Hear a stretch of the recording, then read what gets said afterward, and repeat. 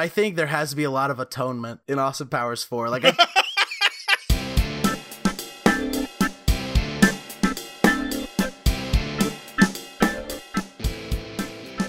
Hi, and welcome to episode of Cinenation. My name is Brandon Sparks, and here on Cinenation, we discuss film genres and the tropes and stories within them. And today, I am joined by our frequent co-podcaster, Hunter Barcroft. Hunter, welcome back to the show. Pleasure to be here as always, Brandon. It's always great to have you. And today, we are continuing our series on the parody genre. This month, we've been kind of talking about what makes a parody film.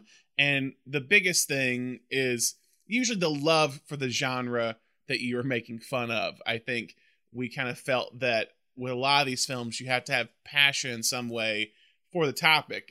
We talked about Monty Python and the Holy Grail and how that kind of came from Terry Jones's love of King Arthur and the medieval times, and they really wanted to make a true medieval film, and that's why it became this kind of good parody. Or if you look at kind of more modern day stuff, like Only Murders in the Building, that started off as a parody of True Crime Podcast and True Crime Mysteries, that ends up being the thing it's making fun of.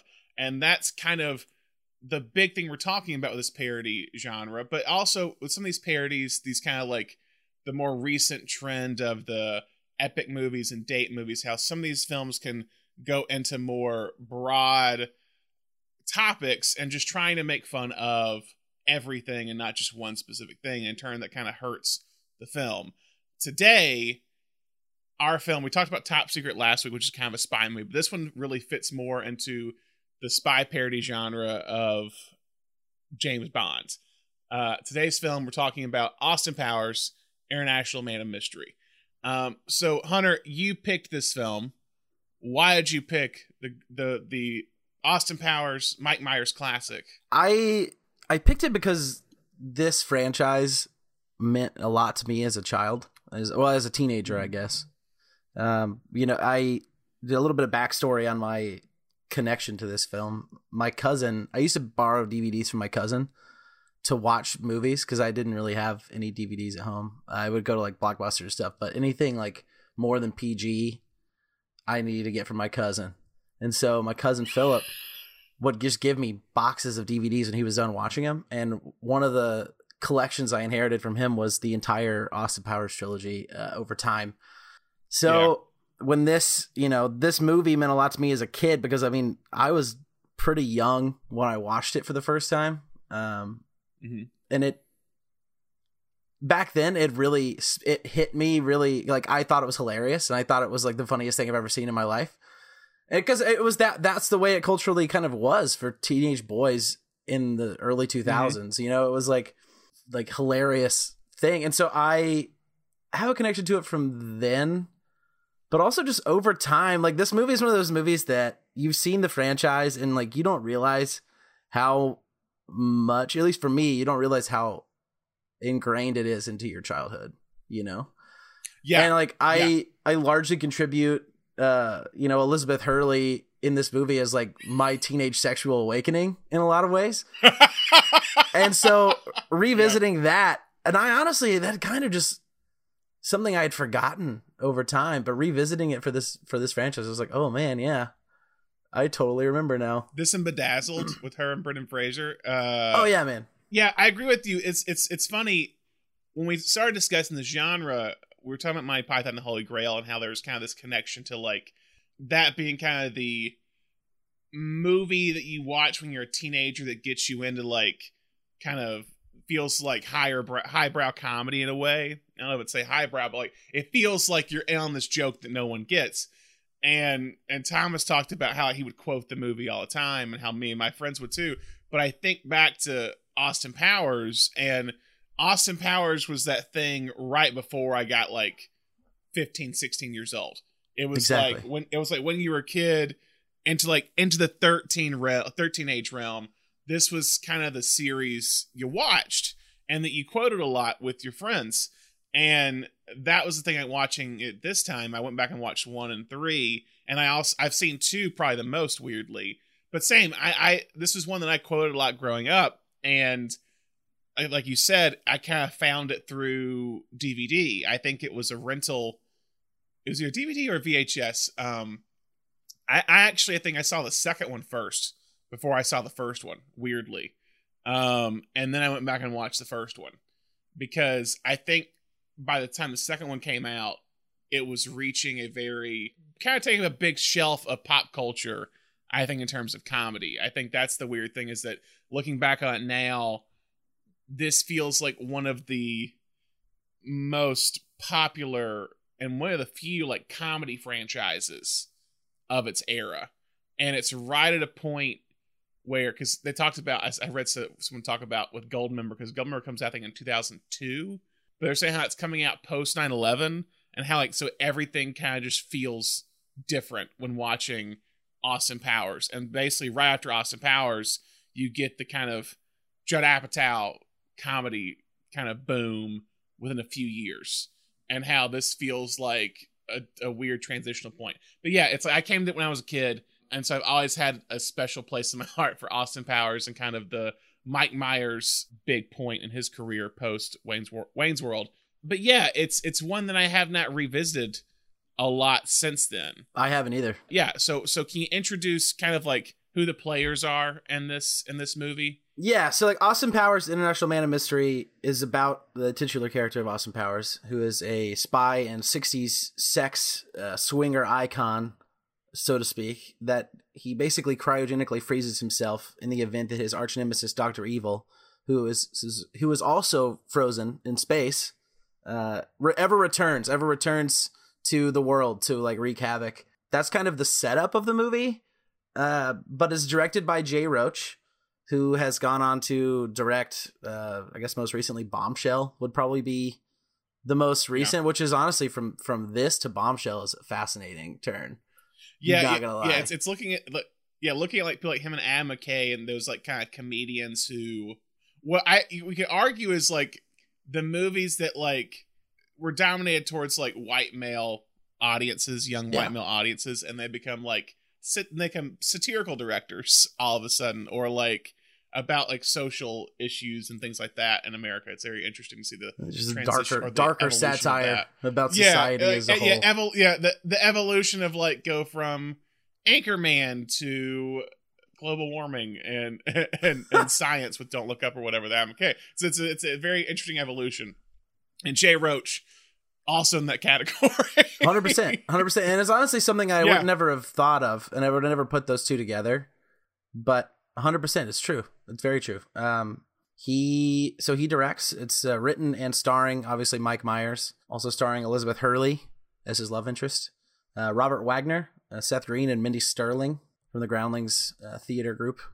Premiered in 1997 and would be the first in a trilogy franchise. I mean, it really is like it's such a small, in comparison to what it became, it's such a small film. Like it's such a small, contained film to compare to where it ends up in Goldmember. It's a very different feel. Like it still has the same kind of, quality, charm to it, but it's such a different, as far as scale goes, this is a very scaled down movie. It definitely feels like let's let Mike Myers go make his little comedy. Yeah. That's what it kind of feels like. Because, and then by the end of it, by the third film, it's just like, it's a tentpole. Yeah. It's taking a big portion of the calendar, for New Line, basically. Yeah. New Line 100% just took a flyer on this and was like, maybe Mike Myers will make this into something that we can do something with, but here's a little bit of money, have fun, low risk. Yeah. Obviously high reward. But I mean, it worked out for everyone involved, I would argue. Because like Myers at this point has not made a movie in 4 years to look at. Because he did Wayne's World 92, So I Married an Axe Murderer in Wayne's World 2 in 93, and then nothing else until this film. I mean, he was going to do Wayne's World 3. This is the film that prevented him from starting Wayne's World 3. According to the research I did, I mean, he was basically like, hey, he had a choice of starting development on Wayne's World 3 or doing this. He chose this, and we can get into it a little later, but I think the divide between him and Dana Carvey really started to cement itself in this movie. Yes. It's very clearly a turning point for his career. I would argue. I mean, Wayne's World was huge, but this takes another level of size for him. Mike Myers, he has, I mean, that's the interesting thing about looking at Austin Powers. It's like you're looking at Mike Myers becoming one of the top comedy names in the industry, and then within a few years is out of the industry, it feels like. By the end of 2010, in 2008 with The Love Guru. Like, he's still making movies occasionally and like kind of appearances, but like it goes Austin Powers 1, 2, and 3. In the midst of that, you're having Shrek become big, but then it's like Cat in the Hat, and then Love Guru, and then he's kind of like out. But how did this movie get to production? Like, how did this come about? You know, it's honestly really a personal thing from Myers himself. I think you can start with Mike Myers' father passing away in 1991, and I think they were either very close.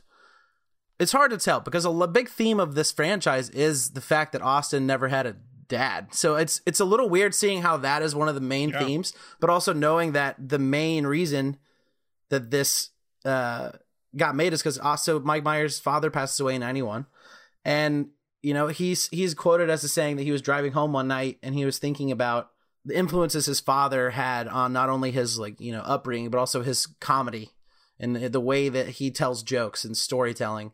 And he heard a Burt Bacharach song, which is funny for later on when this movie gets made, The Look of Love, when he was driving home from a hockey practice. And he said he started to wonder about where that generation of swingers and Sex Panthers had gone. You know, like where they ended up. And so like somehow he's on this weird mental like existential crisis journey of self-identity. And he said that he started basically to formulate this character in his head that he later, turned into Austin Powers. But he started it as a musical act with a couple other musicians in a band called Ming T, who end up performing in the scene breaks. In the third one. Well, they're in the scene breaks of all movies. You're right. They're in the weird scene breaks where they're dancing and spinning around. And it looks like an old 60s, music show, variety show.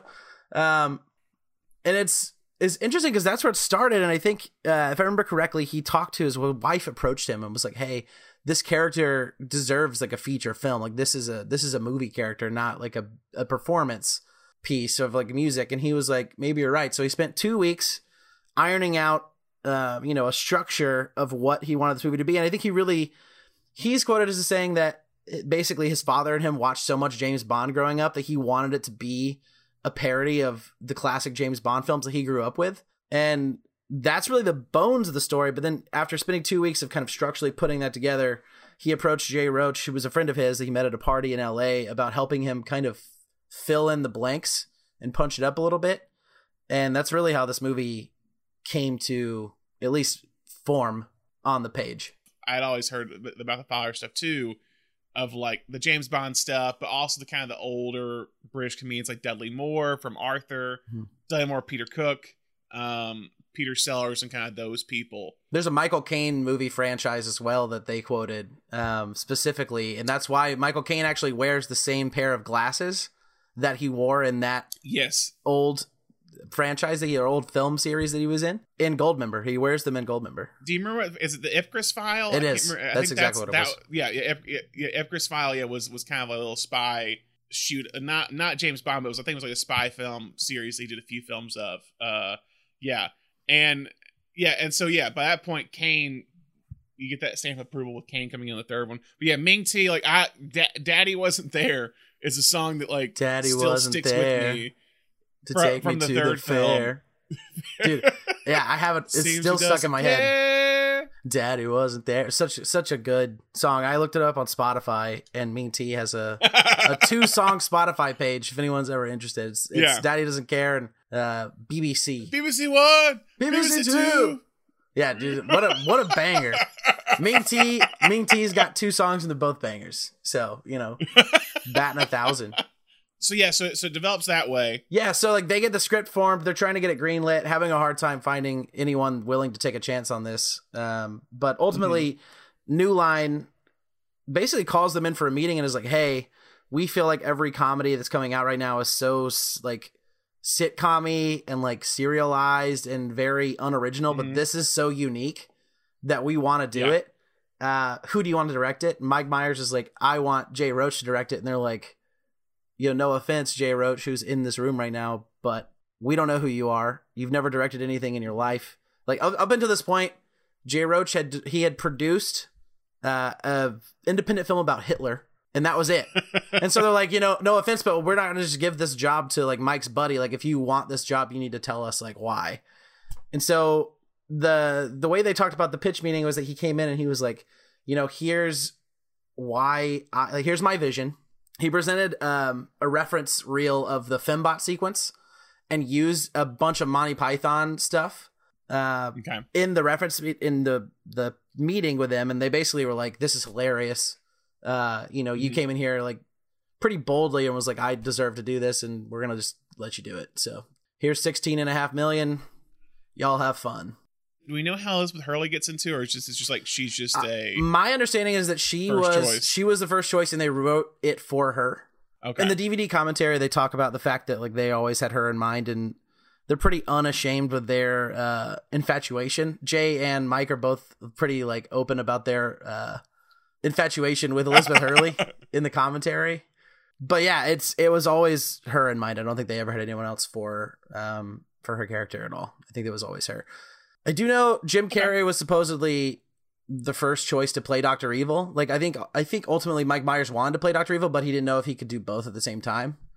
And so like I'm glad, I think it really worked out that he ended up playing both, but Jim Carrey was the initial thought for Dr. Evil, but he had to do Liar Liar and he couldn't do it. Yeah.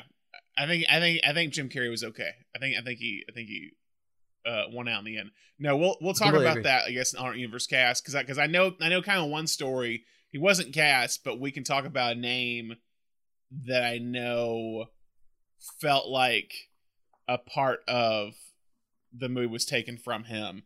We'll talk about that later. So we get into production that way. They give him the money. So favorite scenes. What's a favorite scene that you have from this film?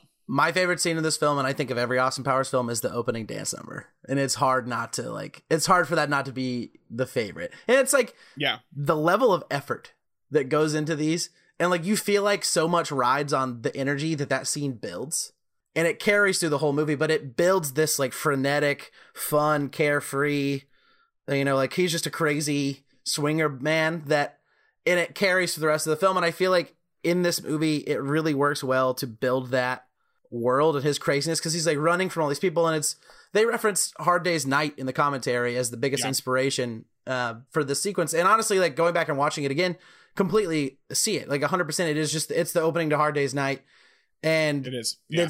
It's him running, but then he'll occasionally stop and like do weird, crazy 60s swinger stuff, and then go back to running.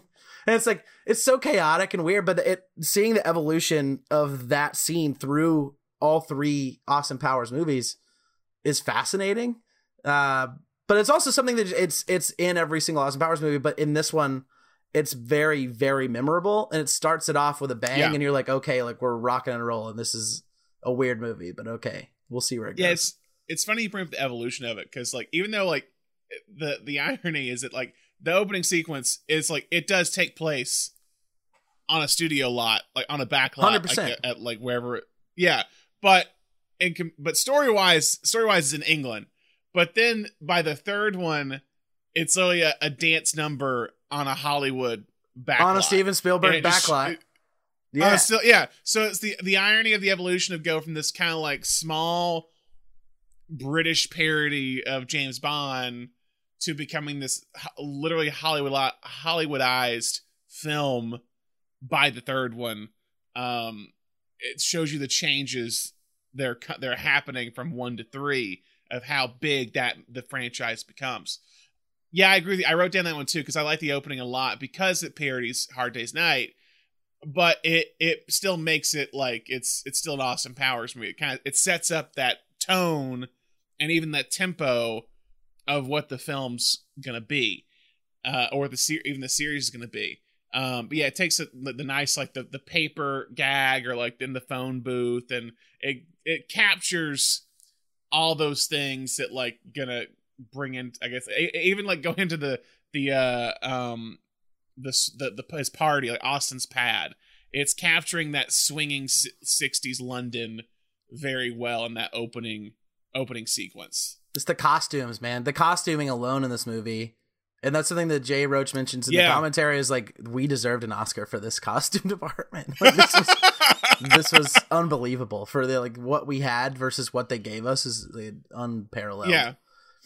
That's the thing too. And this is like a side thing, when we talk about Oscar nominations for stuff, films that put a lot of effort into costume design or production design, but because it's not considered a prestige movie, it goes overlooked in terms of effort. The same amount of effort was put into Austin Powers as say whatever Shakespeare in Love or whatever coming out. It's like there's still effort and thought into the costume designing of this film. I mean, it's honestly harder because you don't have that much money. Film. You don't have that much money as some prestige film. There's money dedicated to a period prestige film for costuming, and in this, there's not much. You're just okay, here's a little bit of money, stick to it, and good luck. And it takes more of a craft in my mind to do more with less. I think that's something that doesn't. You're right. It doesn't get rewarded like it should, just because of bias. It's unfortunate, but it's a big part of this movie. One of my scenes I like, it is kind of when Dr. Evil is brought back into the world of 1997 and Robert Wagner's having to catch him up on what all's happened. Yeah. And he's just what VirtueCon has become. Robert Wagner is number 2, always just he's the guy who is trying to broaden the company and really expand their horizons in every movie. And Dr. Evil's let's talk about taking over the world. In a short amount of time, Wagner has I think in number in Spy Who Shagged Me, it's he's helped be an investor in Starbucks. And Dr. Evil's no, we gotta put a laser on the moon. Forget the Starbucks. Laser on the moon. And he's oh gosh, again? And this is what happens. It's he's always pushing the company and the brand forward. And he was no. Forget all of that. Erase it. Let's take over the world. I like to think in Austin Powers 4, I like to think VirtueCon is a big tech company. I really do. I feel like it's a big tech company ran by someone who absolutely hates or does not understand big tech. That's where I think this inevitably heads in my mind. But I agree. I almost see number 2. It's he's the invisible man behind Netflix is what I think. That's what I think number 2 is. And he's the guys, we should go streaming. We should go streaming. They're what are you talking about? It's all DVD. No, I'm telling you, this is the future. Streaming. And they're what is streaming? And it would be at this point it would be Rob Lowe because Robert Wagner's getting up there and maybe he could play it, but Rob Lowe is definitely that guy who's gonna be oh yeah, no, Netflix, we'll call it Netflix, trust me, it's gonna work. I love that intro. It's where he's coming back, you're introducing all the kind of his henchmen, that Patty O'Brien, the Lucky Charms they're guy. Always after me, Lucky Charms. Yeah, that was completely completely improv, by the way. Found that out. Oh, was it? In the commentary, that whole bit, the whole bit about the Lucky Charms was improv. And then you have Will Ferrell here, who in a very in brown face as Mustafa. In brown, 100%. It's very problematic, 100%. But it is it's our first introduction to Will Ferrell in a film, I believe. Or at least very early career Will Ferrell before he blows up on SNL. Very early career. He's right at the beginning of SNL. It looks like it is his first film, technically. He does a uncredited role in a film in 95 that I don't even know where it's at, and then it's this movie. And and he's in the one scene one or two scenes he's in, and it's the him being, which becomes a recurring bit for the second one, of the him not dying when he's supposed to be dead. It's the which is always memorable to me, of him being thrown into the hot lot, wherever he's thrown into with the fire, and he's I'm very badly burnt, and hello. Yeah, and I love Mike Myers' look of just the look of waiting for the sound if he's just saying anything else after. Just waiting. All right, and then goes back to They do use a lot of really, really greatly, like really well placed comedic pause in this movie. Yes. There's a lot of that, and it's funny. It works still, I think. Do you think that comes from an actually scripted moment, or do you think that comes from improv of them taking a moment to like think about what they're about to say? Because sometimes I think that if most of it's 30 to 40% of this movie is improv, some of that pause just has to be them waiting on the other person to reply. Like it's natural comedic pause. Some of it I think isn't scripted, but there's a lot of that of like, I mean, it's always the other funny ones too of like, allow myself to introduce myself. Like the pause of like, what did I just say? I'm saying it twice. And that happens a lot. But yeah, I like the intro of kind of all those characters and the Frau and Mustafa and Lucky Charms, and then it's supposed to be Odd Job. What's the guy's name? Random Task. Yeah. That's one of mine. Do you have another scene that's one of your favorites? I mean, honestly, I love the scene where he's coming out of cryostasis and he's getting washed. And it's a very clear reference to James Bond. And seeing them side by side, there's a YouTube video that compares all the references to Bond films in every single Austin Powers movie. And seeing them next to each other, it's like, it is literally almost shot for shot exactly what happens in Bond. And like, it's that way in a lot of this movie. But some of it, like if you add in Mike Myers doing weird, like things in the background, it just works so well. Like it's funny how much some of those small scenes work. Even that scene where you're talking about them sitting in the boardroom talking for the first time, that's another very clear Bond reference of them sitting there like Dr. No talking, like Blofeld talking to people. It's fascinating to see it, but it's the level of quality. It makes the scenes, feel, and like, in all honesty, I was introduced to this film before I was ever watching any of those old James Bond movies. So like, same. The joke was lost on me. It lived pretty well. And this speaks to the film itself. It lives well enough on its own to not need those films to exist in your head canon yet. Yeah. But it does interest you enough to be like, maybe I should go back and watch all those old Sean Connery James Bond movies. Like maybe there's something to it. And, for me, that was what did it for me. The exact same for me. It's like I talked about this, I think, at one point, whenever 2020 when we did our James Bond episode, and I've said on the show before, James Bond was a big blind spot for me until 2020 when I watched all the stuff. And when watching, I was like, oh yeah, this is just all Austin Powers. Like not all, but like Austin Powers was kind of was the thing I watched, and so I caught none of the Bond references. And then watching Bond stuff, I go, oh yeah, the Las Vegas settings kind of Diamonds Are Forever, or this is kind of Thunderball, or this is Spy Who Loved Me, or these are the Roger Moore ones. I think the jacuzzi scene is one of the Roger Moore ones. And so it's almost for like exactly that same jacuzzi setup too. It is exactly. It looks the exact same.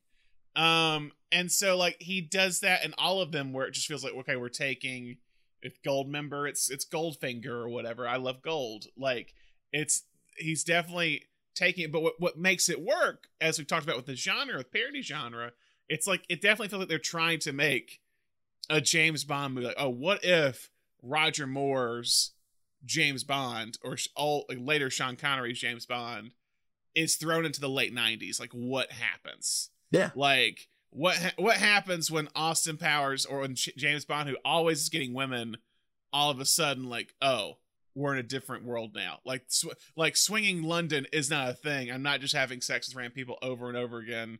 Free love, baby. It's none of that. It's late 90s, and he's like, oh, what do I do? And so it's very much a nice fish out of water thing, but it's very much, again, it like you said, it's ingrained, or James Bond DNA is ingrained in it, which is what makes it hold up, I think. 100%. And that's what makes some of the scenes feel so dated, but not for the period that it's in. Like the way they use a lot of the film optical stuff, the way that they use when they're driving in a car and they use the projection stuff. It looks like an old Bond film. It doesn't, like, they didn't have to do that in this movie. They could have done just them driving in a car. But it looks so much like that old classic Bond film, and it really works. It sets this movie into its own almost an alternate universe Bond. We're like, what if this Sex Panther was James Bond and it wasn't James Bond? And like, for me, it makes every single scene that has a reference like that so good. It makes it feel more believable and more unique instead of it just being like, them riding around in 1997. Well, and that's kind of the funny thing too. It's like we talked this a little bit on the phone of like how like Daniel Craig talking about James Bond, the modern sense, and how like, we really had to go dark because everyone like James Bond had basically become Austin Powers, is what it was. Like Austin Powers kind of had poked fun at everything James Bond, and then in reality, Pierce Brosnan's Die Another Day kind of becomes the Austin Powers movie with all the over the top nature, all the over the tops what they're doing in that film. So like they had to completely like recalibrate because of pop culture. Because like I think Die Another Day is 2003, so Gilmore's 2002.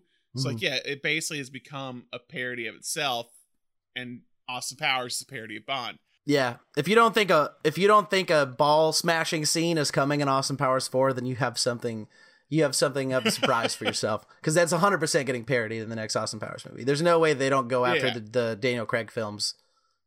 That was the fun. Yeah, if they do an Austin Powers 4. Like, is it going to be try to be a gritty Austin Powers? Is what it's going to try to be? Like, try to capitalize on. I'll talk about this later, but I think there has to be a lot of atonement in Austin Powers 4. Like, I think it almost has to be like, something of like a dead, like about him realizing that the world that he lived in is gone and that he has changed. I mean, he's got to have to go with the whole thing of like, he's been bringing women from the past up to the future and just like let it like that's what I've always found fascinating. Is that he takes Heather Graham from the 70s or from the 60s into the 90s, like out of time, and then she isn't there in the third one, and he does the exact same thing to Beyonce as Foxy Cleopatra, brings from the 70s to the 2000s. Like, there's gotta be some repercussions to bring someone from the timeline up 2 different times. Where am I? You're in the Ministry of Defense. It's 1997. You've been cryogenically frozen for 30 years. Who are these people? The shouting is a temporary side effect of the unfreezing process. Yes, I'm having difficulty controlling the volume of my voice! This is Commander Gilmore, U.S. Strategic Command, and General Borshevsky, Russian intelligence. Russian intelligence? Are you mad? A lot's happened since you were frozen. The Cold War's over. Well, finally those capitalist pigs will pay for their crimes, eh? Hey, comrades? Hey? Austin, we won. Oh, groovy, smashing. Yay, capitalism. My favorite sequence, though, honestly, is the Vegas stuff. I think them in Vegas... Walking through the casinos? Scene, there's the walking... Yeah, kisses that baby on the head. He's like... But I love the Ram tourist guy. He's like, "Hey, there you are. Do I know you? No, but there you are." Like, it's just like he's just like going through, but then like it's the kind of talking about the optical effects or whatever. Like them like walking through. It's the kind of background of Vegas and everything, and they're driving in. But I love that when he meets number 2 at the blackjack table. Like, I'll stay. I'll also like to live dangerously. It was funny as they didn't pay for the whole casino to be shut down, so that casino is functioning in the background like fully operational casino. Oh, God. And they said the camera operators would be sitting at slot machines just like not doing their job, and they'd have to like basically like call everyone back on a set and be like, "Hey, like we have a job to do, like we know it's really tempting, but like don't play slots when we're trying to film this movie." And it was like a real problem. They had a lot of location issues we'll get into later, but yeah, that's one of them. It was like these big scenes where you just have like, you think it's background, but like a lot of those people are real casino goers. Like those are tourists for the most part. Yeah. It's weird. They're just like, watching the movie in the theaters. Like, oh, there I am. Oh yeah.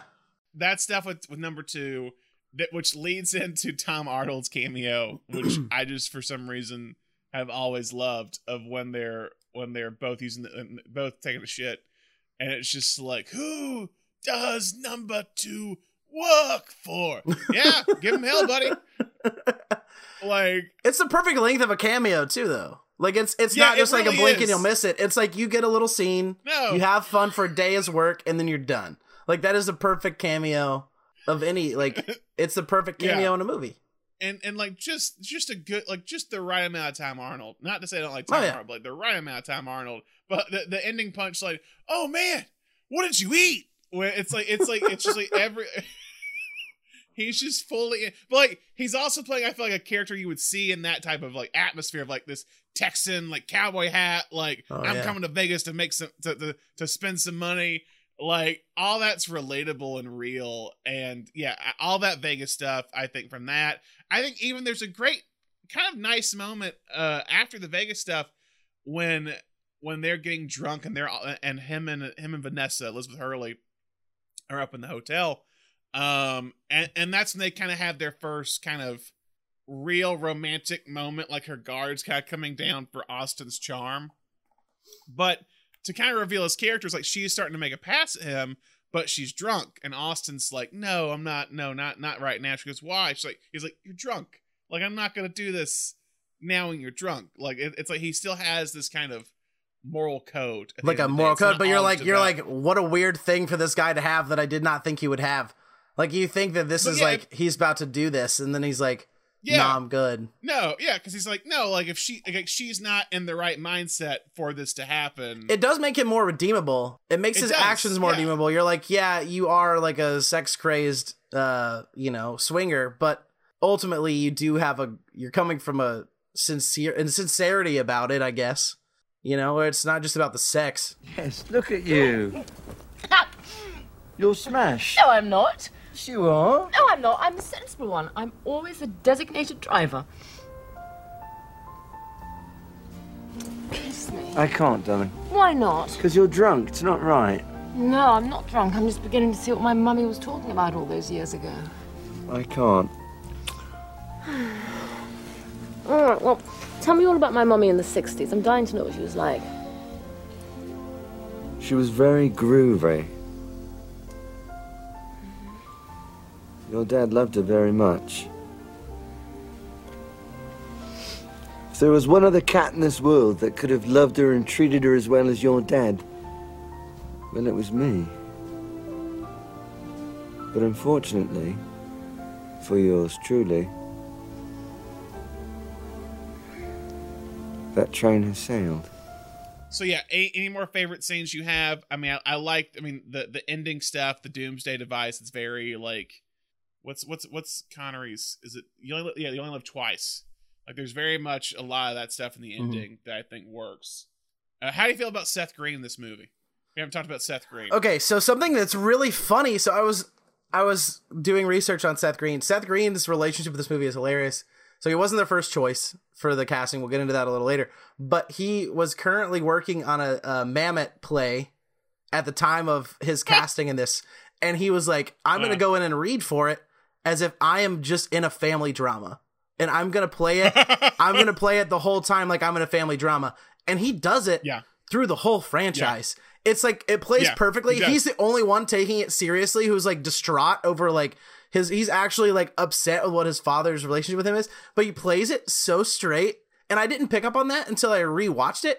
And I was like, this dude is a man playing a character in a completely different film, but like it works so well in contrast with what Myers is doing with Dr. Evil that it works really well. But he obviously was not the first choice, but I think honestly, like this is one of the most memorable roles in his career, if not the most memorable role in his career other than Buffy.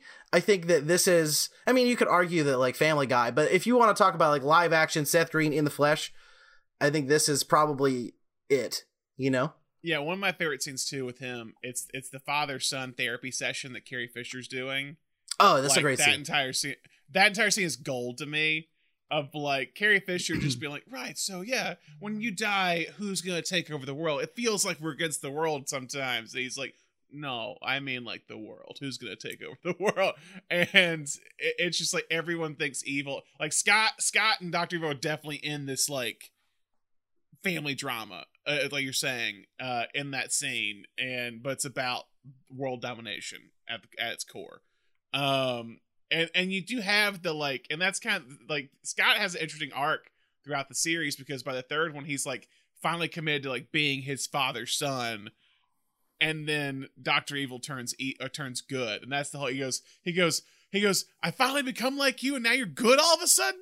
What's going on? Like, he's just so upset. Even in this movie, when it's like towards the end of this movie, when Scott's with them in the lair, and he's like, let's just shoot him, and he'll die, and it'll be done.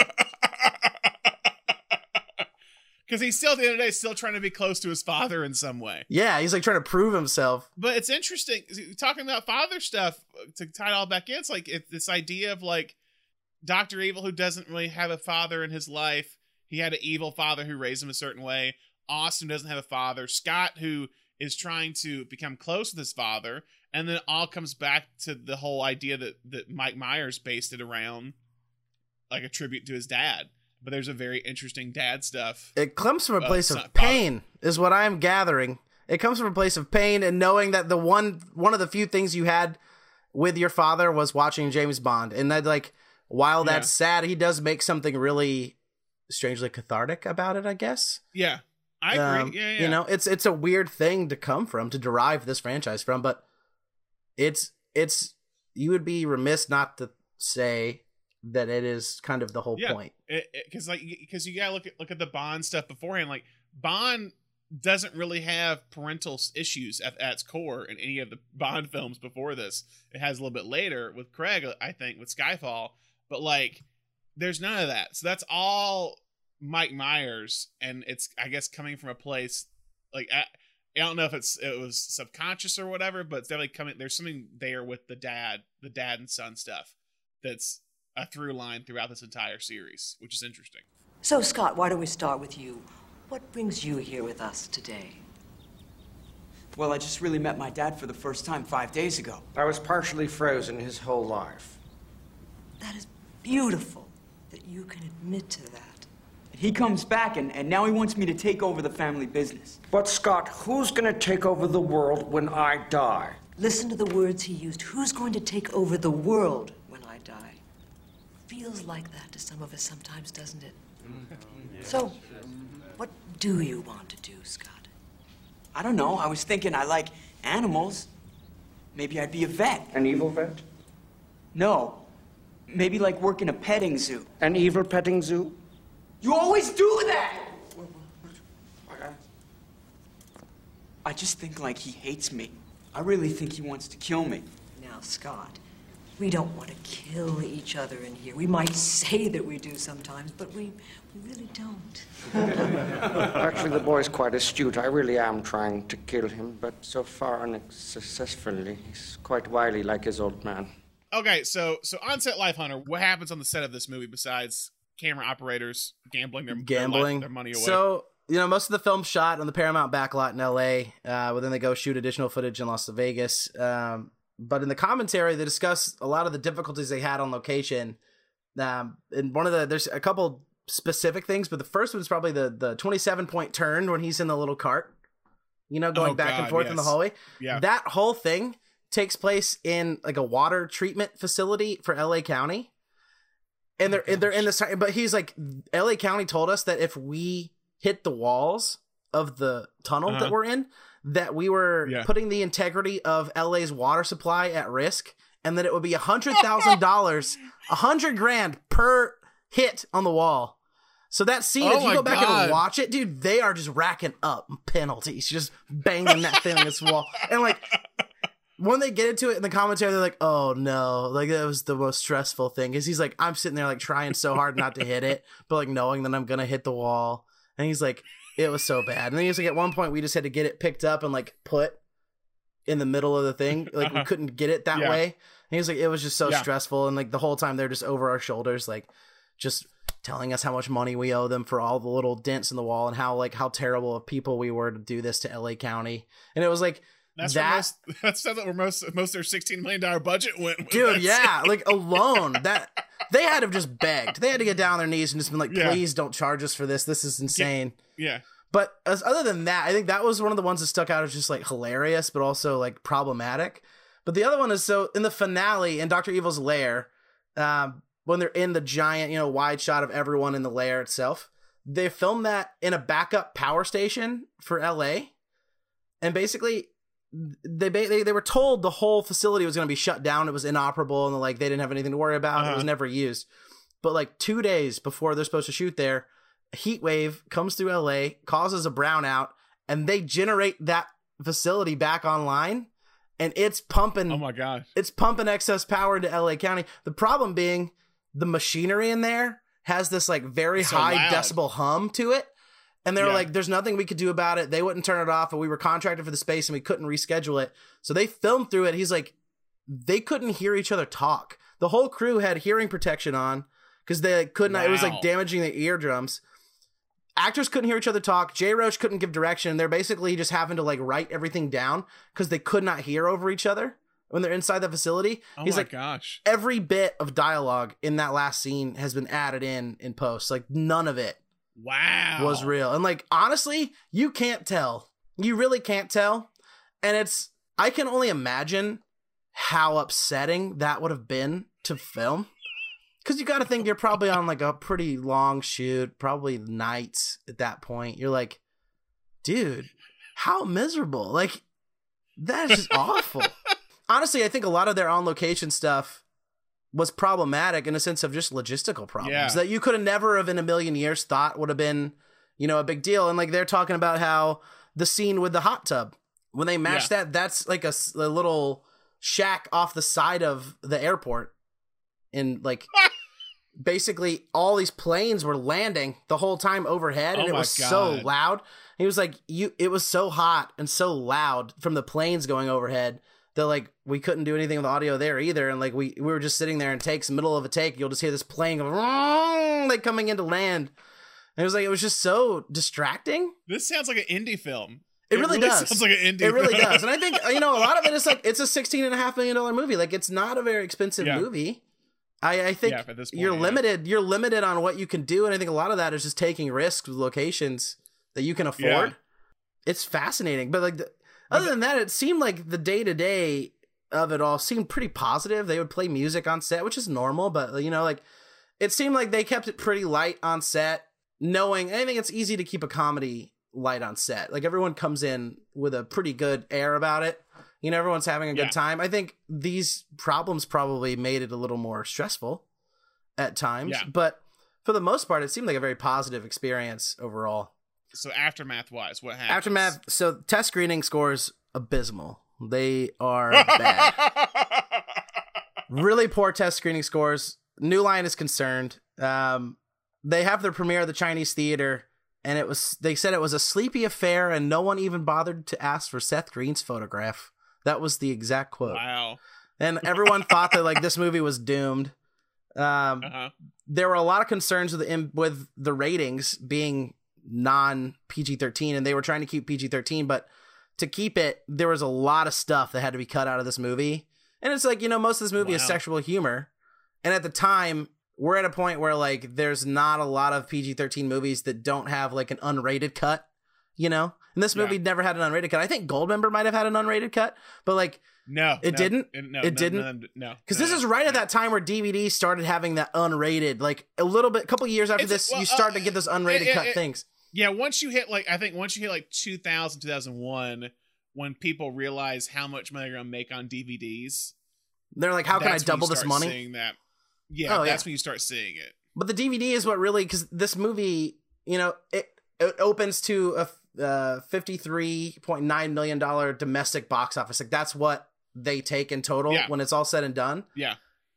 But then they waited to have their overseas debut, and about a week before they are supposed to have their UK launch for this movie, which is obviously a very UK centric property, Princess Diana dies a week before she died a week before this movie came out in London. Oh God. And they had to go in and last minute cut. There's a Robert Wagner line about the royal family, and they went in and had to cut that stuff out completely.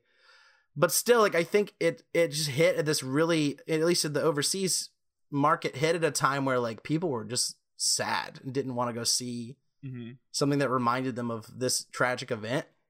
But I mean, it was literally like a week before. And so you bring in 53.9 domestic, and then you only bring in 13.8 overseas. Like, there's a huge drop off that I don't think people really think about sometimes. But it's definitely, it correlates very closely. Yeah. But really, the DVD sales and the boom of DVD is what really carries this movie into making it what it became. And like, it attributes the fact that you have a cult following because people get this on DVD and it lives in this world indefinitely outside of theater. And it was one of the first things I think the DVD really saved this movie and made it into something that it never really was going to be beforehand. We'll get into the DVD later on in the fun fact stuff, but it's such a unique DVD release. Yeah. And we'll talk about that more later, but it really is. They can thank the DVD for what this movie became. Yeah. And like, it's just weird to see, technology. It's the first instance I have seen of like a movie being saved by DVD, at least that I can remember in my childhood, in my lifetime. It's the first thing where like DVDs was saved. And I'm thinking where DVDs are now in the streaming world, it's like, that's kind of fascinating, but the technology really does make or break the industry entirely. Yeah, no, it does. Well, it's funny seeing how deep, because I'm looking at now, DVD kind of becomes 96 is when it first really kind of gets out there. It goes developed in 95, released in late 1996. This film's coming out in 97. It's probably hitting home video. When's the release date? It's probably hitting home video end of 97 is what it looks like, because it comes out in May 2nd, 1997.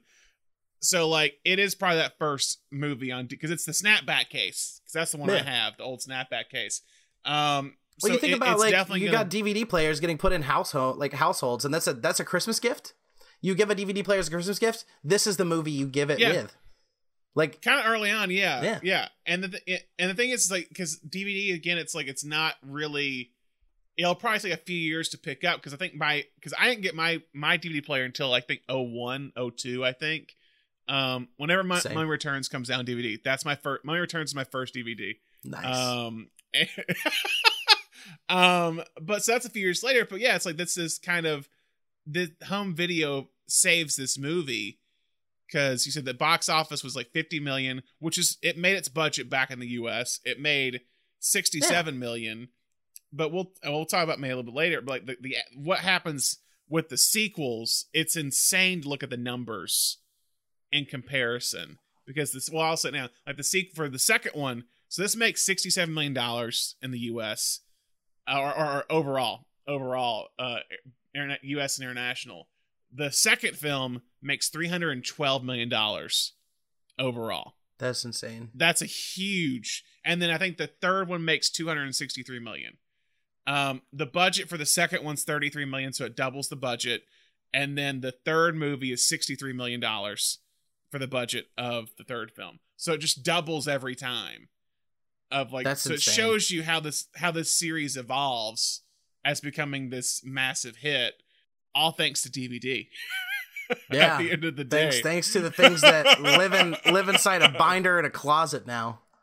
You cleared off a shelf. Years ago, you put in a shelf in your entertainment room, and you haven't dusted that bad boy off in a long time. To the right of me is a huge shelf of DVDs right now. And if you go watch Storage Wars like I've been doing this past holiday season, you'll find out that most people either sell DVDs for $1 or they're like, that's trash, we'll just throw them away. Like, that's what it's become. That's what our physical media has become. But I still stand by physical media, because there's stuff that you'll never get on streaming because of our like now, and it's available on DVD or Blu-ray. Anyway, so that saves it. How was it critically when it came out? If I understand correctly, it was all right. It wasn't anything special. Like, it had grown. I think its critical reception has grown over time. I do not think it was well received as much when it first came out. Like, I think most people thought this movie was going to be like terrible and go nowhere and be like kind of a miss. Yeah, it looks like it's basically saying like it's largely due to Mike Myers. The movie gets by with Mike Myers. And I think it's because this is from Andrew Johnston from Time Out New York. It says the film's greatest asset is its gentle tone, rejecting the smug cynicism of Naked Gun style parodies. So yeah, it is. So going off that, it is this loving tribute to Bond in a specific era of film that I think works.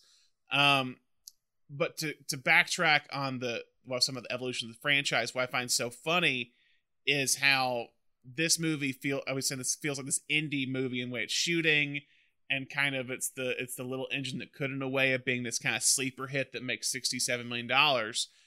And then by the end of the franchise, it's a tentpole, basically. It's it becomes weirdly a family film in some ways, because it becomes a 4-quadrant film in a way, because it's like, I look at the product placement in Austin Powers, we have like Taco Bell or Pepsi, and we talked about beforehand, like the cameos you give Tom Cruise, who's at this point one of the, if not the biggest star in the world. And Mission Impossible is a thing already, an established franchise, but he's gonna go play a parody spy in a cameo. And then you have Gwyneth Paltrow, who's coming a few years off of Shakespeare in Love, Oscar winning. You have Steven Spielberg. Dixie Normus. Dixie Normus. You have Steven Spielberg, who is the biggest director, honestly, at this moment in time. Like, in terms of name recognition, it's him and George Lucas probably, but it's Spielberg. Spielberg is the name, and Spielberg's in this film. And then you have Danny DeVito, and you have Britney Spears, who's the biggest pop star in the world at this point, in that cameo. And it's crazy how you go from you get to, and then Beyonce, who's on the rise in the world. Beyonce and Britney Spears in the same movie, never in the same movie. And like, you look at that compared to this, and this is just like, we got Tom Arnold. Like that's the comparison. Is that and you go from Will Ferrell that no one knows. Yeah, no one knows about. And then by the third one, it's like, who's the biggest star we can bring in? Like, you go from Tom Arnold to Tom Cruise is what happens. And it's kind of insane to think about, of how, in just a matter of 5 years, basically, this movie goes from almost nothing, being saved by DVD, to being one of the biggest comedy franchises in the world, and then becomes non-existent in our current state of things. So it's interesting to look at of how it evolved. I think one last thing to say about the aftermath of this film is, like, it is still influencing, British spy movies today. Like Kingsman, for example, I think you get Daniel Craig coming out and being like, this totally messed with the future of Bond and we need to be more gritty. But then like Kingsman, like Matthew Vaughn comes into Kingsman and makes a film that is like kind of borders between being gritty, but also really campy. And like, it works. It still works. And it shows you that like you would be to watch Kingsman and then to be like, Austin Powers had no effect on this. Like, that's a blatant lie. Like, it is like the style, they're like their style and the sense of like posh British, like, gentleman aspect is like such, even with Michael Caine, Michael Caine really transcends all of these franchises other than Bond, I guess. But it's like, it really does.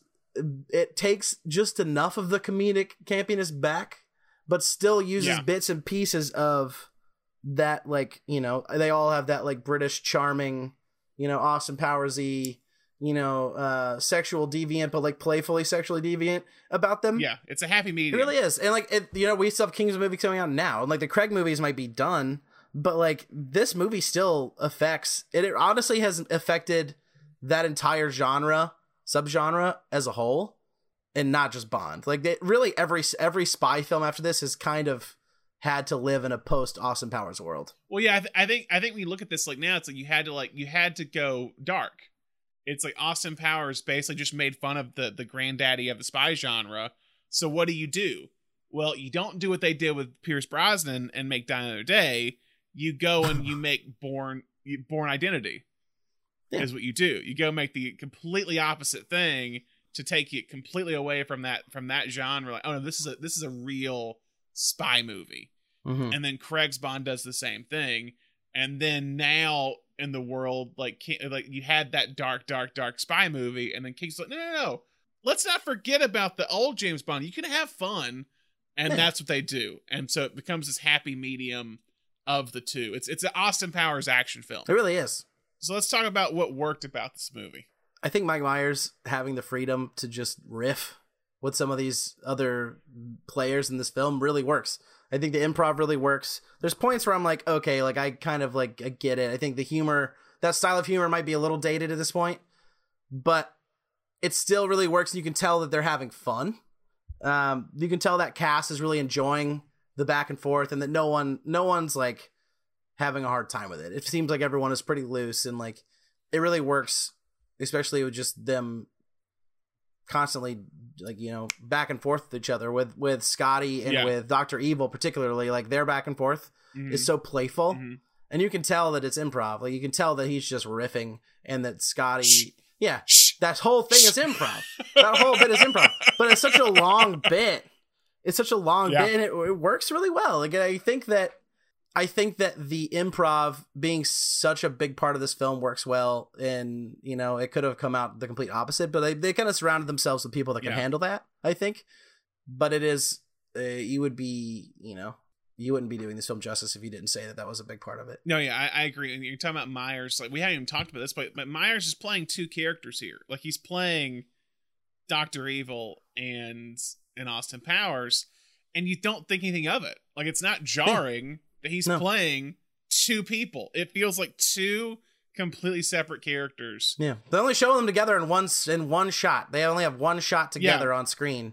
Your concentration, you're always just kind of in it, and you believe it the whole time. He's able to complete two separate characters. I think and I think too, Dr. Evil's in this movie, but in comparison to say 3, he's not in it that much. Like 3 is like, by 2 and 3, it's like Evil is like, it's Evil and Austin. It should be Austin Powers and Dr. Evil and Goldmember by 3. But like this is like, it's Austin Powers and Evil is still kind of a side character. It feels like compared to the later movies. He's a little bit less. But yeah, agree about the cast. I also like the music. The music really works in this movie throughout. Like, we haven't even talked about that. I've been listening to Soul the whole time I wrote the script for this episode. I had Soul Bossa Nova on repeat. Yeah, like that Quincy movie. Jones. You forget how that when you hear that song, it takes you back to you're 13 watching this movie for the first time, and you're like, "Man, I love this movie." Yeah, I'm gonna quote this movie all the time. And that's a song from like '67. Yeah, it's a song that he saw on a game show, and he was like, "Quincy Jones, I need you to like kind of mix this up a little bit to work for us." And he's like, "Okay." Yeah. It's amazing, and it's used throughout. But I think even the soundtrack as a whole, I mean, the soundtrack of the entire series as a whole is underrated, because like I had the CD for the second one. That CD was great. Like, but it had like Lenny Kravitz was on it, Green Day was on it, like Madonna was on it. Like it was like who's who of a late '90s like artist is on the second Austin Powers soundtrack, and there's still good songs on this one too. And the third one has also good songs as well. So it's crazy just to think how it is an underrated kind of music throughout, with score wise, with Bossa Nova, and then with the kind of source music with the pop songs and stuff they have.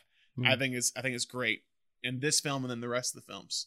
I agree. I would like to go back and see CD sales. Like I would love to go back and see CD sales for that album. I would love to see how much money they made off of it, because I wonder if they were like, wow, we made a lot of money off this.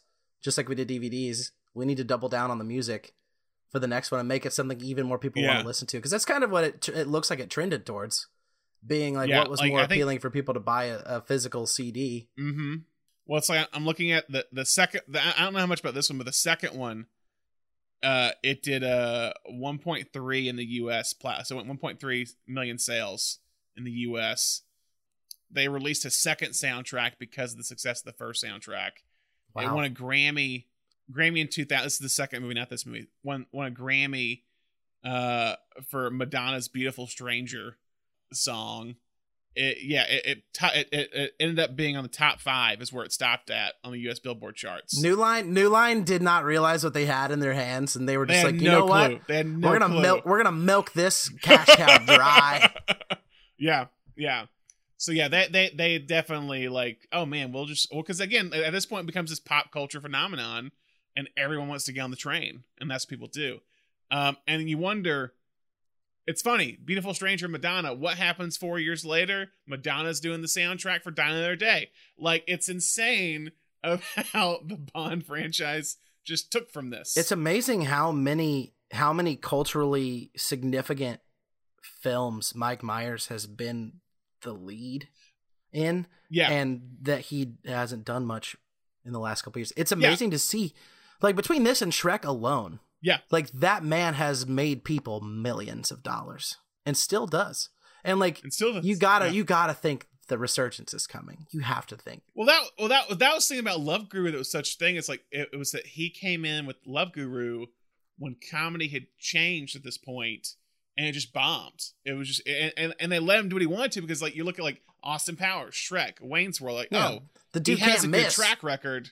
He can't miss, and then he like just whiffs tremendously with Love Guru, and it like you go from going from this movie that ends up making millions and millions of dollars, hundreds of millions of dollars with 2 and 3. Love Guru comes out in 2008, and it makes $40 million on a $62 million budget, and it's abysmal critically, and kind of ends his career for a while. Like so that's when he just goes and keeps doing Shrek movies at this point. He's making that Shrek money. He's like, I'm good. I'll make Shrek money and take a back seat for a little while and wait it out. Wait out movie jail. Yeah. And now, I do think there's a little bit. He was in Bohemian Rhapsody. He had the Gong Show, which did like 2 seasons. I forgot that was a thing. I have faith in Mike Myers. Things can come up. I think it's gonna come back. He's got this Netflix series with him and Keegan-Michael Key. That I think David O. Russell. He's in the David O. Russell movie. The wave is coming. We will get another Austin Powers movie. It will be a couple of years, but it will happen. Segue and did anything not work? So what doesn't work about this movie, Hunter? There's some really misogynistic comedy in this movie, and there's a lot of questionable comedy in this movie. Yeah, it takes a toll. It takes a toll on you when you first rewatch it. I think it's a little jarring at how much it does not work now. At least for me in my initial rewatch, I just forgot that some of this was this way and this dated, and it does make you think when Austin Powers 4 inevitably is gifted to the world. What does that film look like? Because a lot of this comedy has to change at its like rudimentary level of like the point of the joke has to change. Like the root of the joke has to be updated and has to mature a little bit more. And like, is that funny? Do we border on like existential dark comedy at that point? And I think that might be a good direction to take it into, because I think it's really the only direction you could take it where it doesn't seem like, Zoolander 2, where they're like, we're going to make the same movie with the same dated comedy and we're not going to care. And if they do that, it's not going to work. But if they change it up and they mature it a little bit more, it could work really well. Because it is the natural progression of the audience and the expectation that we have given the society that we live in now versus the society we lived in 1997. Yeah. Like pre 9/11 it's so different. Comedy, I always say, like, the thing that ages the most in film, there's 2 things. Comedy and technology are 2 things that I think age the most a lot of times in films. And comedy, you'll just go back, and it's like we talked this, like, looking back at like comedies in the mid 2000s or even just 10 years ago, and you're like, oh, that's changed, like in terms of what we think is funny and what it was. And again, you dive into the whole political correctness or whatever. Like there's stuff that like should not have been jokes, and like you see this sometimes now that pops up a few movies that have like a joke that comes in, you're like, oh, how did that get through like right now? It doesn't land. And I think there's stuff like, I know like 3 has like a bunch of like some like racist Asian jokes in it, and Goldmember. I mean, you can get into the Will Ferrell brown face in this movie. Brown face as well. Yeah. Like I know you kind of have like, I don't know if it's this one or if it's later, but like, you also have like, and it's also just comedy at this point, like the homophobic stuff they'll go into of just like of like gay jokes or whatever. Like a lot of that will pop up in movies of this era, and that just like hasn't aged well at all. So alternate universe cast. So who all was up for this movie or was talked about? So obviously Jim Carrey, we talked about earlier, was up for Dr. Evil, had to pass. The Vanessa Kensington role was always meant for Elizabeth Hurley. In fact, when Elizabeth Hurley got the call from her agent, she was with Hugh Grant at the time, and she said she answered it, mentioned to Hugh Grant, who was sitting next to her, what it was, and he was like, you have to do this movie. Mike Myers is the funniest man alive. You have to do this movie. And like, honestly, I think Hugh Grant was so jazzed about this that like she probably just took it. not really Yeah. even thinking twice. I think Robert Wagner and Mindy Sterling, second they read the script, they were like, this has to happen. And I think that they knew Mindy Sterling from Groundlings and knew that she could handle the improv stuff pretty well. And I think Robert Wagner was always like very highly respected, at least from Myers, like looked up to Robert Wagner and was like, if he actually accepts this, then like this will be a dream come true. But even though Seth Green wasn't the initial ask to play Scotty, I think the initial person that was supposed to be was Colin Quinn, and Colin Quinn I don't think would fit it age wise. Like it's a look and an age thing that Seth Green brings to that role that really works, and there's a aspect of youth that I don't think Colin Quinn would have really had on that role. He always looked old. Like that's the thing. He's always looked old. Yeah, like, looks like a dad. I'm looking at his age now. Like he was 28 at this point, and I was like, I watched him on SNL. He did not look 28 to me. No offense, Colin Quinn. I think you're great, but like he did not look. He always looked older, and I think Seth Green looks like the punk rock son who has problems with his dad. 100%. Like I think the perfect casting is someone who is like Jamie Kennedy from Scream, and they nailed that with Seth Green.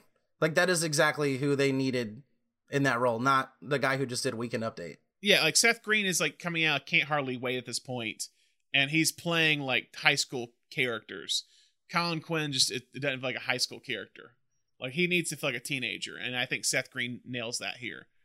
Yeah, I did read that. I think Rhea Perlman was up for Frau, and she turned it down, or she had turned it down because of scheduling conflicts. But the one I want to bring up, not really offered, but in terms of where Myers gets his impersonation from for Dr. Evil, and that was from Dana Carvey. Mm-hmm. This you're talking about how when like where these two diverge post they part Wayne's ways. World. It's this movie. Yeah, and it's because Carvey always did an impression of Lorne Michaels, the SNL producer, and Carvey's always said like he was the first one to do like a Lorne Michaels impersonation, and out of the SNL like group. And the big thing that why he knows that Myers kind of stole it was that Carvey would always do the pinky thing. Like Carvey would do that when he was making fun of Lorne Michaels, he'd do the pinky up to his lip or whatever. And that's what Dr. Evil does. And so it's kind of a blatant ripoff of Carvey's impersonation. So Carvey always felt hurt for a while. I think that they've mended their friendship has been mended since then. But like Carvey was upset because like he would be the number 2 guy on this movie if they would have cast him. Yeah, because his career would have taken a different trajectory by far. Yeah, and say he does master of disguise. And so like that's kind of one thing. And I've always loved Carvey. And I always think he could have had a better career in terms of film. But yeah, it would have been a different world for him. But I think that that definitely hurt their friendship, and also Pope coming off of Wayne's World 2, which wasn't as good of an experience, I think, as Wayne's World 1.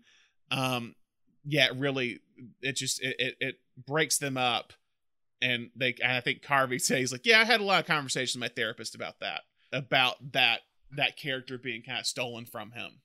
All right, so film facts. What else you have? I've got a lot of film facts, so buckle up. Okay, so famously, Austin Powers' chest hair shaped like a penis, very dense chest hair all over Austin Powers. That hair, apparently, when they were in the hot tub scene, the glue started to melt. And so globs of hair are just floating in that pool. And he was like, it was so, he talks about the commentary, and Myers is like, there's so much hair, just like globs of hair floating in the pool. But then the glue itself started to like loosen up and get into the water, and it turned the water green. And he was like, the actress who plays a lot of vagina is giving it her all, because like all around her is just handfuls of hair just floating in this tub. And he's like, and the fact that that's all going down while we're trying to be sexy and like have this like intimate, fun vibe going on is like, it's a testament to like her acting in the scene, because it was disgusting and it smelled terribly. Because the hotter it got, the worse it smelled. And then like the same thing in the final scene when Vanessa and him are going through their wedding gifts, and they're doing that sequence with, putting things in front of her breasts. there's a shot of her laying on the bed, like combing through his chest hair with her fingers.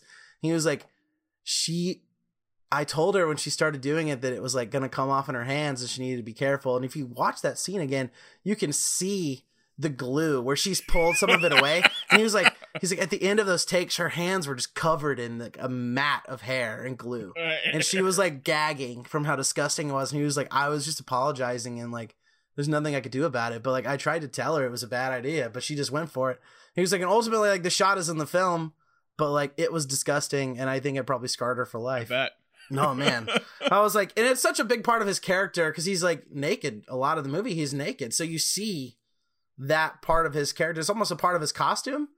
And it's like, man, what a logistical nightmare to have to deal with, though. Like, you don't think about it, but it's a problem. But especially that dancing scene when he's going around and everything. Like, oh yeah, and like he's hot and sweaty, and you know it's just right for like peeling off of him. The most interesting fun fact that I found is the actor that played Random Task, his name is Joe Sun, is now serving a lifetime prison sentence for the torture of a 19-year-old woman in 1990. He was uncaptured until 2008 when a DNA match linked him to the crime. But according to the victim, the victim unknowingly had a copy of International Man of Mystery in her home until the attacker's identity was revealed. In 2017, he was sentenced to an additional 27 years for murdering his cellmate in prison. Wow. I don't know how this got buried. Oh my God. In the fun facts, but it is like, it's worthy of a podcast of its own. Like it is fascinating. It is fascinating. But he's still in prison. The dude is like, a bad man. That's crazy. It's fascinating. That's crazy. I never knew that. Known. Yeah, I found that, and it was buried in the fun facts IMDb of this movie. Just buried in there deep. But okay, back to other fun facts besides this dude having a double lifetime sentence in prison. Liz Hurley in the final sequence, and a lot of the sequences where she's topless, due to the fact that she was like a supermodel in Britain, there was thousands of dollars on the line if photos of her topless leaked. And so anytime she was topless, they have to have there was red gaff tape so that they could clearly see it on screen. If it appeared, like if it made it around the edge, they would see it and be able to edit around it. But you can see it in the final sequence. You can see the red gaff tape for a split second. You can see that there's clearly red gaff tape. But it was something that she was very, very paranoid about. She was like, I've made it so far without any of these photos ever getting out. Like, now is not the time. And I think it's like UK, people think US press is bad, like tabloids and stuff. UK press is terrible. Like going in with Hugh Grant, like cause all his stuff that happened with the UK press back in the day. I mean, she was with him at that time. They were together, I believe. Yeah, when for that a little happened. bit, because he was being like hounded for years. Like they had people. He's still talking about how like they had people who would like bug his home, like to hear him to get some of him talking. And he's an actor. Murdoch scandal right there. Yeah. It would do it all the time. And it's it makes you see things in a different way. Particularly with her character, there's a risk involved with her. Not only with the reception of the film, it's like, there's a lot of like day-to-day life risk for her in this role. But she ends up crushing it. I thought she did a great job. I think she was great. Yeah. The final fun fact I have is a bit of a story that I told you a bit last night.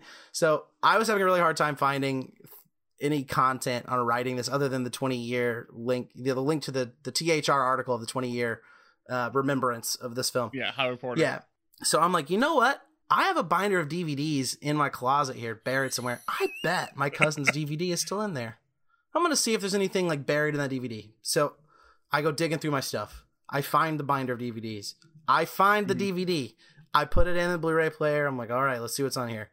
This DVD is hilarious. So you get into, there's an extra stuff section, and you can get like, there's an audio commentary, which is really good material. If you love this movie, you should definitely check this out. I think it was great and really insightful because it's just Mike Myers and Jay Roach just talking the whole time. But inside the extra stuff section, like the bonus feature section of this DVD, there's a section called British Spy. It's a British spy film featurette.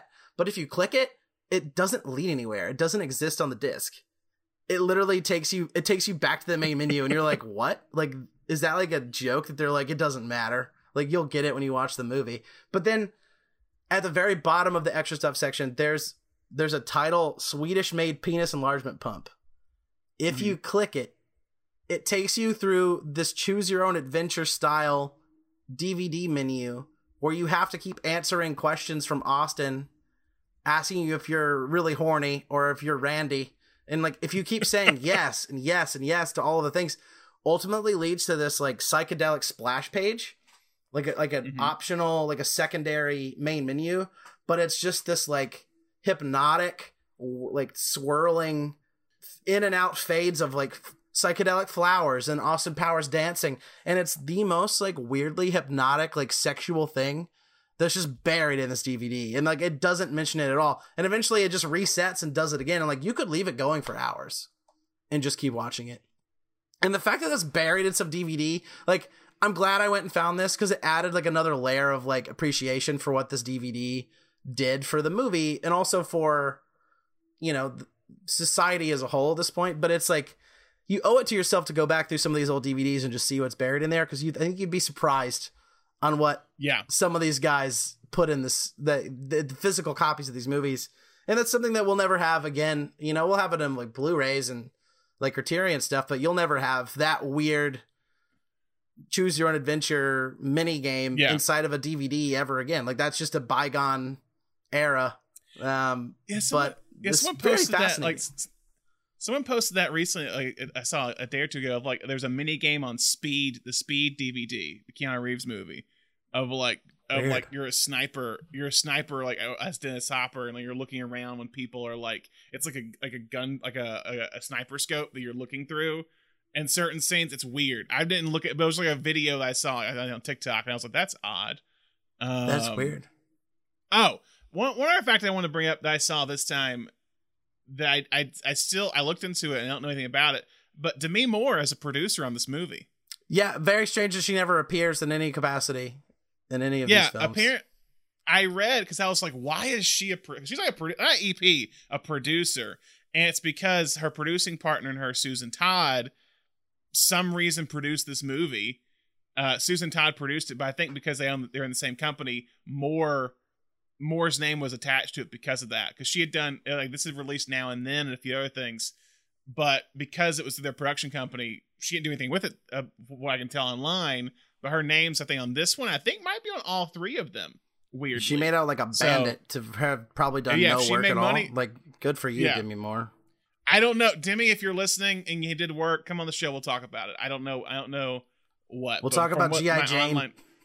G.I. Jane, yeah. We'll talk. From my research online, it sounds like she wasn't that involved, but she gets producer credit on this. All right, story questions. Well, my first story questions is, why do Austin and Vanessa feel so comfortable to walk around nude in front of Basil Exposition? I thought the same thing. That was one of my questions.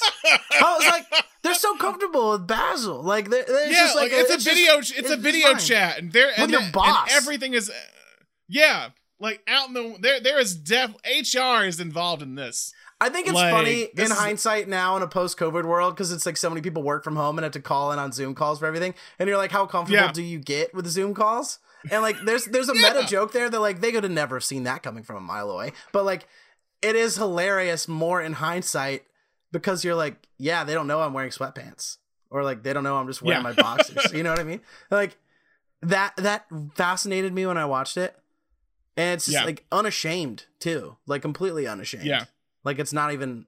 They're fully liberated. Because like, you're like, oh well, they're being covered up by the things. No, like, they're sitting in front of on the couch in front of the camera, just fully nude, That was I was just like, what is going on here? That was my one big question. Because we know what happens to Vanessa and Austin. I have a question about that. She's a fembot. Okay, so my question is, if she's not revealed to be a fembot in the sequel, do they stay together? Like, are they a lifetime pairing? And I think, based on his reaction to her being a fembot, I think she's either dead or he doesn't care. Like, I think that like eventually he gets bored. Like, that's kind of what I took away from it, because the second that she's revealed to be a fembot, he's like, oh, that means I'm single, baby, yeah, and he like just doesn't care anymore. And you're like, how much did he really care about Vanessa? And he's just like, I know. It makes you sit there and think about it for like, then it just keeps going and you don't have time to recover. I think they would have stayed together, but I do think she would eventually have been killed. I honestly do think that. But my question is, so is she a fembot the entire time in this movie? I think do you remember the scene where she comes in and she's wearing the leather suit that her mother was wearing in the very beginning? It's like she has a complete wardrobe change. I think at some point she dies and they replace her with the fembot at that point. Like, I think I would love to see a deleted scene if that was real, like if that was ever scripted, like maybe this is planned. I just don't think that they ever planned to have a sequel to this movie, really. And they were like, we have to write her out somehow. But like, I do think that she was probably real most of the movie and then gets turned into a fembot in a very tragic. That's something else that Austin can deal with emotionally in Austin Powers 4. Is like, I never really thought about the fact that my wife was turned into a robot and died, and I never gave it a moment's notice. I just carried on through life. This is Vesper. Yeah, it really is. This is Vesper. And it's like, the more you see the correlation between this and the Craig movies, you're like, they had to have known. All right, well, let's move on to awards then. So awards, Beatrice Straight Award, actor, actress, limited scenes that kills it. Who do you think?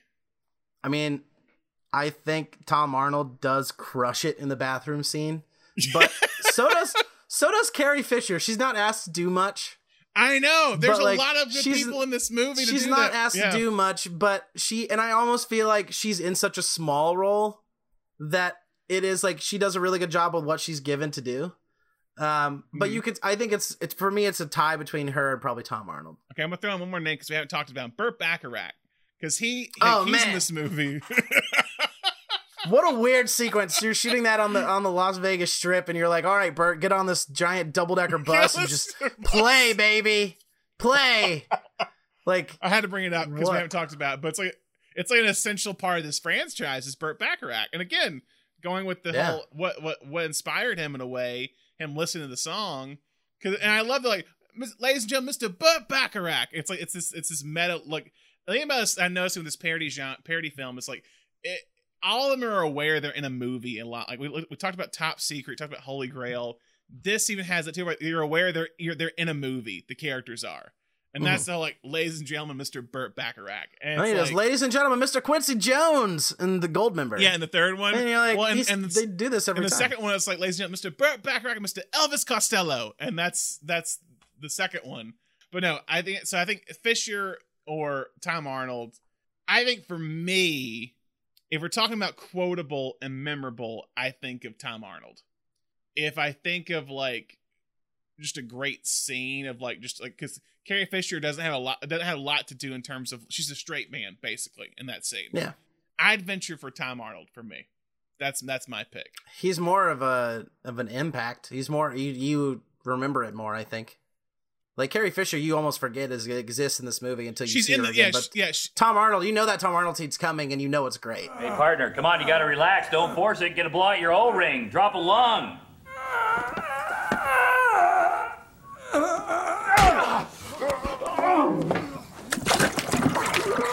Who does number 2 work for? That's right, buddy. You show that turd who's boss. Hey, just grab a hold of something, bite your lip, and give it hell. Come on. We're gonna get through this. All right, the Annie Potts X Factor Award, supporting actor, actress that's the most memorable. Who do you have? Who are we going with here? It's hard not to give it to Elizabeth Hurley. It really is. Like, she does a really good job of counterbalancing against Myers the whole time. I agree. Plays it really straight. Like, it really grounds the whole movie to a degree. And, like, she goes on such a big arc of, like, not trusting him to falling in love with him to, like, ultimately becoming a fembot, Loki. I think she's arguably asked to do the most. She has a lot of heavy lifting. She has to carry what Austin can't and what Dr. Evil. Like, she has to carry what Myers, like, can't, because he's trying to play this, like, very flamboyant hero or, you know, villain, but she has to kind of be the middle ground the whole time. And I think it's her. Like, I don't really think there's anyone else that deserves it, to be honest. I agree. I agree with you on the arc part, because I think she has the biggest arc of like being this straight-laced like government woman to, again, unknown about Fembot, falling in love with this guy out of time. And that's a good story. That's a very good story. Names I'll throw out just to throw, because we haven't talked about Michael York. I think is great as Basil Exposition. I think his comedic timing is great in this movie. Robert Wagner I think is good in this movie. But Liz Hurley, I think it's a good scene too. It's like her and her mom, Mimi Rogers, when they're talking about Austin, and it's this kind of like sweet, intimate scene between mother-daughter about this possible sex symbol that her mom might have slept with, and she's not sure about it. Is the thing? So, I was married, and but like even Austin, like later, like even he has like thoughts on marriage, like if she wouldn't have been married, like it would have been I loved her or whatever, and now it's there's a movie there, like there's a movie in early 60s, him and the original Agent Kensington. There's a movie in that, like the love that never was, there's that whole backstory as a movie in and of itself that you could make today. Oh, hello, Vanessa. And how's Austin? He's asleep. You didn't? No. I made him sleep on the sofa. Vanessa, I'm proud of you. Why? Because you managed to resist Austin Powers' charms. Oh, God knows he tried, Mummy. I actually had to end up being rather firm with him. What about his teeth? It's really bizarre. Darling, you have to understand. In Britain, in the 60s, you could be a sex symbol and still have bad teeth. All right, the Gene Hackman MVP Award, person who carries the movie, director, actor, etc. Easy choice here. Easy choice. Jay Roach. No, are you kidding me? No, are you kidding right now? No, it's Mike Myers. It's Mike Myers, and it's not even close. Like, hey man, Jay Roach, like, appreciate what you did. You really like went out there and you made some serious money. You established yourself as a director. Like, I'm joking, yeah. But ultimately, like, you would be nothing without Mike Myers. Yeah, Mike Myers, as a writer and the actor playing two characters, he carries the film from start to finish. Like it's insane. Carries the whole franchise. Like if any franchise was ever one person, this is kind of up there as one of those movies where it's just a single person who's pushing 3 movies forward. When you see this jet of rocket, don't come a knocking, baby. Yeah! I'm going to need you to sign these release forms. Release forms? Well, yes, you're not officially working for the Ministry of Defense, and these forms indemnify the Ministry against any mishaps that may occur in the line of duty. Mishaps? But isn't that what being an international man of mystery is all about? Okay, name. Austin Danger Powers. Sex? Yes, please. So final questions. If it was remade today, who would you cast? I've got 2 things. Okay, who do you have? I've got a young version and an old version of each role. Let's do it. Young Austin, I think it's Taron Egerton. We also brought him up for Top Secret, by the way. Yeah. So it makes sense. He does a really good job. He's got comedic timing, but he's also got a physicality there where it's like the dude could fight and like do spy stuff. Because it's like you see it in Kingsman. Kingsman honestly is like, it's Austin Powers in an alternate universe. It's really like what I see that. I think you can see the potential there. But also, I think if you have to totally recast old Austin, it's Ricky Gervais. Like, I think Ricky Gervais would be a great, like, old perverted Sex Panther. I think that's 100%. Young Vanessa Kensington. It's Margot Robbie. It's Margot Robbie 100%. Yeah, I agree with you on that. That's Margot Robbie. Yeah. That's a good pick. Old Vanessa Kensington, I think Liz Hurley still got it, bro. Liz Hurley's back in it. I don't see anyone else being able to achieve that. Like, I think she's still got it. Yeah. Young Dr. Evil, obviously. We're gonna go Taron and Ricky again for Dr. Evil. One I'll throw out who I think could be a good Austin, because those are English actors, which is fine. Because it's also an American playing in English, I think is also funny. I wonder if Paul Rudd could be Austin Powers. Oh, I could see that, but it's more like his character from Anchorman. Yeah, I could see him being Austin Powers. I don't know if he can be Dr. Evil is the question. but I think he could be Austin Powers. Yeah, I agree. Also, what if I told you Mike Myers is Canadian? Would it blow your mind? That's true. He is Canadian. I forgot. No, you're right. He is Canadian. Is Paul Rudd? Paul Rudd's from Kansas City. I mean, Jim Carrey. Jim Carrey's Canadian. Ryan Reynolds is Canadian, but I don't see him playing Austin Powers. I thought about Ryan Reynolds, but I feel like it would. I don't know. I don't know if it could be Dr. Evil. Is the thing. I think it could be a Austin Powers. I think if you remade Goldmember now, Ryan Reynolds is the Tom Cruise version. I think that's probably. Yes, I agree with you. I think that's probably who that is. I agree completely. If I had to recast Scotty Evil, I think like bleach blonde tips Timothy Chalamet would be perfect. Like painted nails, bleach blonde tips, spiked hair. I think it's Timothy Chalamet, and I think it'd be hilarious. I mean, it's Timothy Chalamet and Don't Look Up, like in a way. 100%, 100%. Like a little more emo or a little bit more punk rock. That's more insecure about himself. That's probably the way to say that. Yeah, I like all those. I kind of Paul Rudd's kind of the guy I'm thinking for Austin Powers. Taron Egerton wouldn't be bad. I'm just like, is it too similar to Kingsman? Is the thing. I think this is a world where Kingsman does not exist. Okay. That is my. He could obviously not do both. Land. Yeah, an alternate universe where like this just Kingsman was Austin Powers. Like I think that's what I think if I had to recast Frau Farbizna, I think I would probably go Helena Bonham Carter. Maybe. Yeah, that's a good. I think she would be terrifying and cold, but also hilarious. And who I would give Basil Exposition to? I'd give it to Hugh Grant, actually. I'd let Hugh Grant play Agreed. Exposition. Yeah, I completely agree. Underrated scene is when he punches Basil Exposition's mom in the face. That is one of the underrated scenes in this movie. I wish I would have mentioned it earlier. Yeah, a lot of good scenes. Does this film fit with any other genres? I would throw it into the spy genre as well. It's a parody of it, but I think I would throw it into a spy genre. I don't know if I'd throw it into anything else, but I think it fits in that perfectly. And that goes into the last question of how does this film fit with the parody genre in your eyes? In my eyes, I mean, it's something that you've, talked about time and time again throughout this section of films.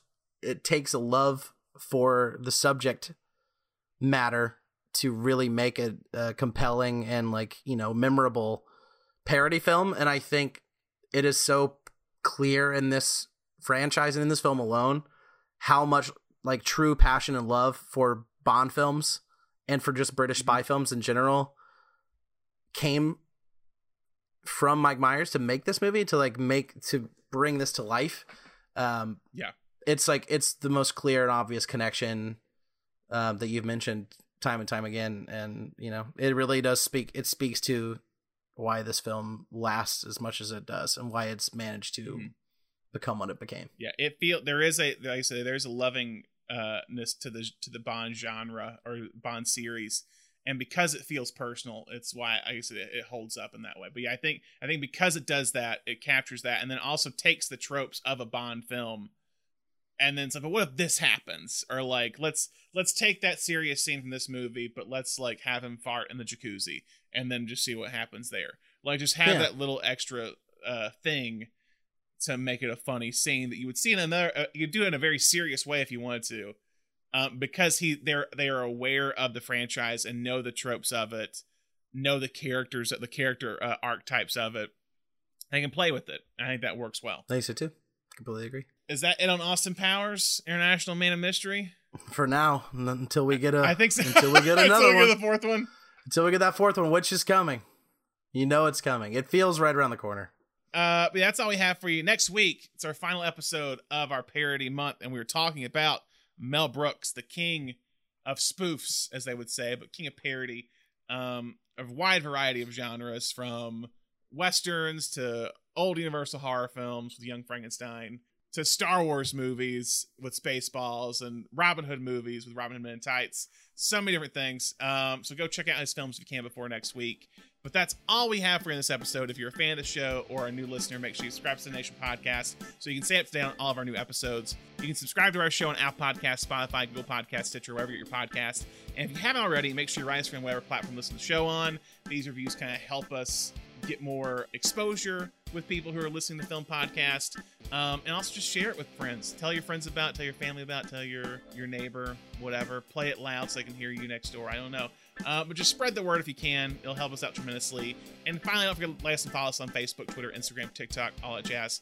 Hunter, thank you so much for joining me and writing this episode and researching Austin Powers. So it's always a pleasure. Always a pleasure. This is the most prep I put into an episode yet. I watched so much stuff for this movie. And Thank you very much. It's been a pleasure being here. Looking forward to the next time we get to do this again. For sure. And thank you all for listening. We hope to listen to more episodes soon. Bye.